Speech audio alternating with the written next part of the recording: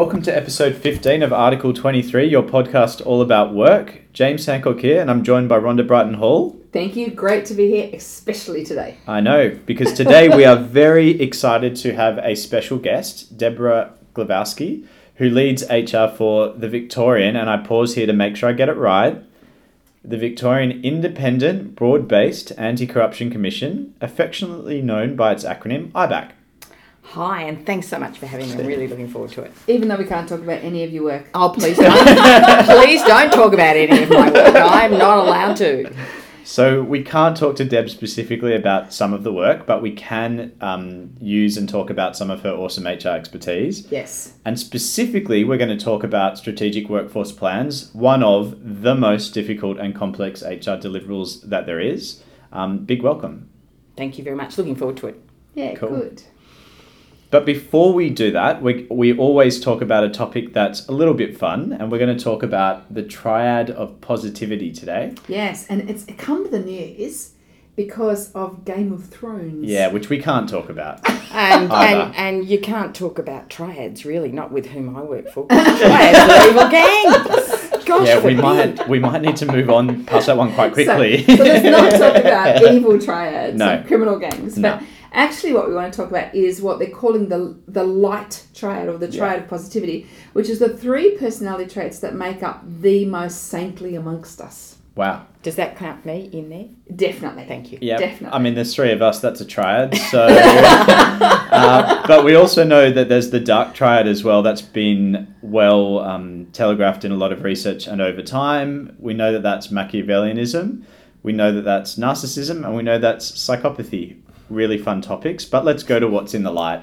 Yeah, so the light one, and I think they're really interesting traits. So the first one, I'm going to pronounce it incorrectly, but it's Kantianism. Yep. Seeing people as people and not as a means to an end. Yep. Cool. Secondly, humanity, valuing each person's dignity and worth.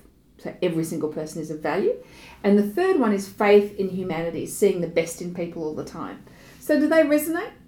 Oh, I think for me, they just resonate as the people in the workplace, people in life, in society, and it's really talking about how we treat each other with respect and dignity. For me, that's where that sits. It's that positive connection and respecting who we work with, talk with, socialise with. There's a deep inclusion in that humanity one, isn't there? Seeing every single person's dignity and worth in and of itself. Yeah, I think that's a really great foundation. It's treating people as individuals and respecting what they bring to the table. Yeah, and in that last one, the faith in humanity, there's a degree of optimism, isn't there? Like, I know this person's going to do the right thing because people do that. Yeah, that's what you do. Yeah. And it's the central core, I think, sometimes they're in trust too, because if you have this triad and underpin it with trust, then you're home and home. You're in good shape. Yeah. And I think that all three of those, and at times it can be hard, but they're all great principles for us as HR people as well. I think that if we have that positivity lens in the work that we do, granted we get tested at times, but that's absolutely the right approach for us in what we do. Yeah, I agree, and I acknowledge the fact we get tested at times. Yeah. I'd put that at times with a big Capitals and bold, absolutely. screaming off our bigger phones. fonts. I get that. That's why I went. Yeah. So, look, let's go back to the main topic, strategic workforce planning. Why don't we just simply start with what is that? What is a strategic workforce plan? So I'll start. So a strategic workforce plan is a really quite a detailed look at how a workforce is, where it wants to go in the future to do the work it needs to do against a strategy, and all the things you need to move with that: capability, processes, designs, structures, people, leadership, culture, and all of those sitting together over time to achieve a different way of working. Totally agree. And I think what it does is it provides an understanding, so it sort of gives you a map or a picture of where you are now, but what it does is then gives you the insight and the directions and the choices to where you might want to go. So it gives you options. You're not bound by it. It gives you choices. And I think one part of what it is, which is that really thoughtful, tactical plan of what to do, practical actions, the other side of that is what it's not. And I think where it gets really mixed up for a lot of organisations is they go, I have a predictive statistic on sick leave. And you're like, what on earth is that? So you may well have some sick leave data. It doesn't really give you a strategic workforce plan. And so sort of keeping it to the big picture across all the agendas is where a strategic workforce plan comes to life. Absolutely, and I've seen plenty of those metrics-driven pastoral analysis type things, and you look at it and go, really? Where do you want us to be and where are we now, so that we can make some calls? And you need the metrics to help you understand it, You do. but you don't need to be bogged in the numbers. Yeah. They just inform what you're going to do. Yeah, so you do need the data, but you don't need to be bowling up to everyone who had last Friday off and say, hey, I hear you're resigning. Absolutely, Because yeah. that'd be weird. Yeah. So how do you actually, it's a bit about data, and that's obviously important. What else do we typically do in creating a strategic workforce plan? What goes into it? Well, for me, the most important part is hearing the organisation and feeling the organisation. So the data gives me the I guess the structure or the numbers to hang it off. But if you don't get in and understand the organisation with really comprehensive questions, interviews, observations, and you can do it lots of ways, but they're the things that really make it a rich piece for me. It's that bring that people piece into it so that you can hear from everybody and be inclusive, not just talk to the executive or just talk to people and culture or HR, whatever. Yeah. It's about that whole piece. That's, for me, is important. Yeah, awesome. Yeah. I think that call out of getting the tone of the organisation right is a little bit where the science of data and really good understanding and analysis, fact-based, evidence-based, but the flip side of it's that art of bringing it to life in a way that people will actually receive it. Yeah. You know, and I know we've talked about this a lot, and I think it's a really, really valuable point because you're actually building, in a strategic workforce plan, you're building a complex system from how you attract talent to how you develop talent to how you retain talent to how you lead talent, how you exit talent. There's a lot in that. And so but you need to keep it about reality, not just tell people what they want to hear. So, but I think the challenge behind that too is if we look at an organisation and all of that as the system that we work in and exist in, what we're now asking them to do with the workforce plan is look at themselves differently. So we're asking a complex system that's existing to say, actually, we could be different, and how do we do that? And so it makes it even more difficult because you're holding that mirror up and asking them to reflect, change, accept. And instead of spitting out widgets, we're now spitting out, lollipops or something. And it's not that you're doing that deliberately. It's what you're doing is you're saying, if we really want to stay relevant, we need to look at ourselves and aim towards that. Yeah, I think that's really important because you're asking people to look at themselves differently, and the sort of organisations that take on a strategic workforce plan as opposed to just do a bit of data and throw it away, it are people that are saying, look, we're doing pretty well, but we're going to need to go with the future or go forward. That's a really challenging conversation when there's no burning platform of horror stories. There's literally a great organisation, great people doing good things. How do you then reflect and say, okay, we're great, but how do we get even better and how do we be sustainable? That's a challenging. How do you get under the skin of giving people tough messages, but they're in an environment where they want to hear them. And I think that question of how do you get that message heard is the biggest challenge with a strategic workforce plan, because you can have a great plan and you can have done all the right work at the front end and really done your deep dive and held the mirror up to the system. But then it's how do you take it down and get the organisation to acknowledge that it's on the money and it's delivering what we thought we were going to get, but it's also something that we're prepared to dip our toe in and make a difference and do.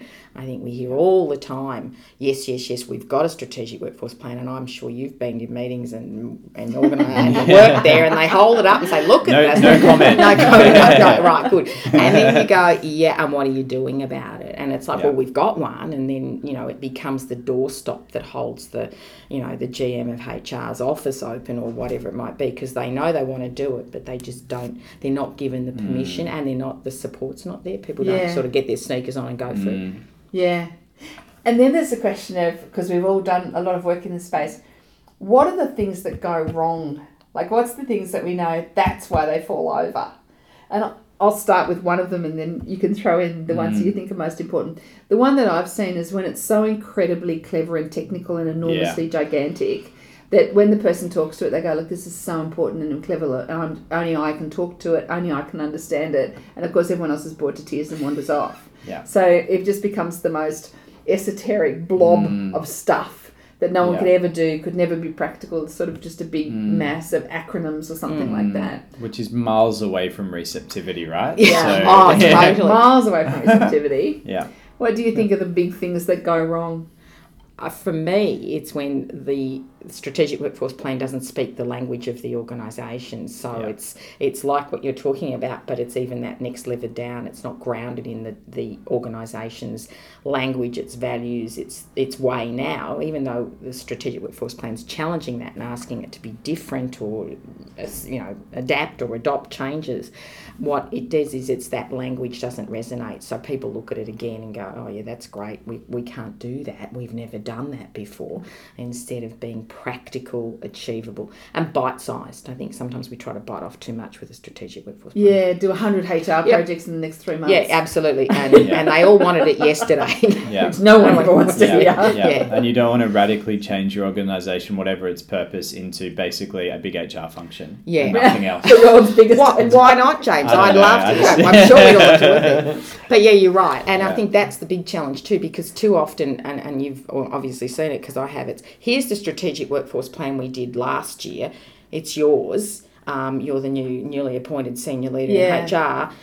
Do it. And you go, okay, and why haven't you? And what stopped you? And why is it now mine? Oh, it's a HR or people and culture piece, and that's yours to deliver. And you know as well as we all know, we can't do it in isolation. We do it with the whole of the organisation. So that's always the big other failure for me. Yeah. Yep. And the reality is that every leader owns the workforkforce. Oh, Ultimately, which is a key part of true. what the plan is. But right? how many times have you been told that's your job? I know. Yeah. You recruit them, you find them. And I think the flip side of that, another thing that goes wrong with them a lot, is you sort of go, here's a capability we don't have, here's a really tough set of decisions we've got to make to get it. Let's just skip across the surface and pretend that's really easy. Because actioning or executing a strategic workforce plan is often meaning hard decisions on investment, hard decisions on priority. You can't do everything at once. You can't turn it into, as James said, a HR organisation. So how do you get it in the right order? How do you do the right things at the right time? And how do you make those actions actually solving the issues that you've got or the challenges that you've got? Yeah. That's hard. And that's really hard. And then it's all tapping on the back of that is not just doing the actions, it's embedding the actions so that it stays and it continues and then it grows on that and it becomes its own life, because we can all put a strategic workforce plan over an organisation or in an organisation, but if it doesn't become the lifeblood of the organisation, then it's a waste of a document or a waste of a piece of work, more importantly. I really think that in the last couple of years, strategic workforce plans have gone from being an acronym that we SWP that someone had a project on, to actually being the lifeblood of how you build people and culture strategies. And I know, Deb, you've got lots of experience in that, how to link in together. And I think if they don't link in together, then you're not delivering. I mean, your people strategy is really how you bring the organisation to exist and function and deliver. And so your strategic workforce plan really is your people strategy in a slightly different function. And again, you can't not have talent. You can't not have all of it. It's all got to be there, but it's not got to be in HR buzzwords, because organisations don't always like HR buzzwords, and we don't want it to be a kit of HR tools. It's an organisation plan. Yeah, very true. And without overusing another buzzword, I think the other part of that is there's a real willingness across organisations of whatever size in whatever industry to either disrupt from within or be disrupted. And so that's why you're getting this kind of driving propensity to really look at this and actually own it. And I think, I think HR are taking the lead in that disruption, because I think we feel we've spent too long being the police and the operational, here's your contract, here's the exit interview. It's time for us to really take a grip of the organisation and partner it, and really, partner's a bit tokenish, but it's really stand beside the organisation and encourage it to be the best it can possibly be. Yeah, and I think this HR capability, which is really where it lifts, and that's why it's great to have such an expert guest with us today, but it is this ability to think in a complex way, to make it actionable and practical, and that bridge is like that the future of HR. That's absolutely. And if HR can't translate and make it practical and put it on the ground, then you shouldn't be in HR, because that's your job. Completely agree. Great. Look, thank you very much. So from triads to strategic workforce it got evil better. gangs. It was a slow start. It got a lot better. Thank you very much. Make sure you tune in next week. You know how you can do that. Like us and subscribe to Article 23 via SoundCloud, iTunes or Spotify. It's your shortcut to never missing an episode. Next week, we are going to talk about giving really tough feedback and why you ought to do it. So thanks again, Deb. Thanks, Rhonda. It's a big mwah from us.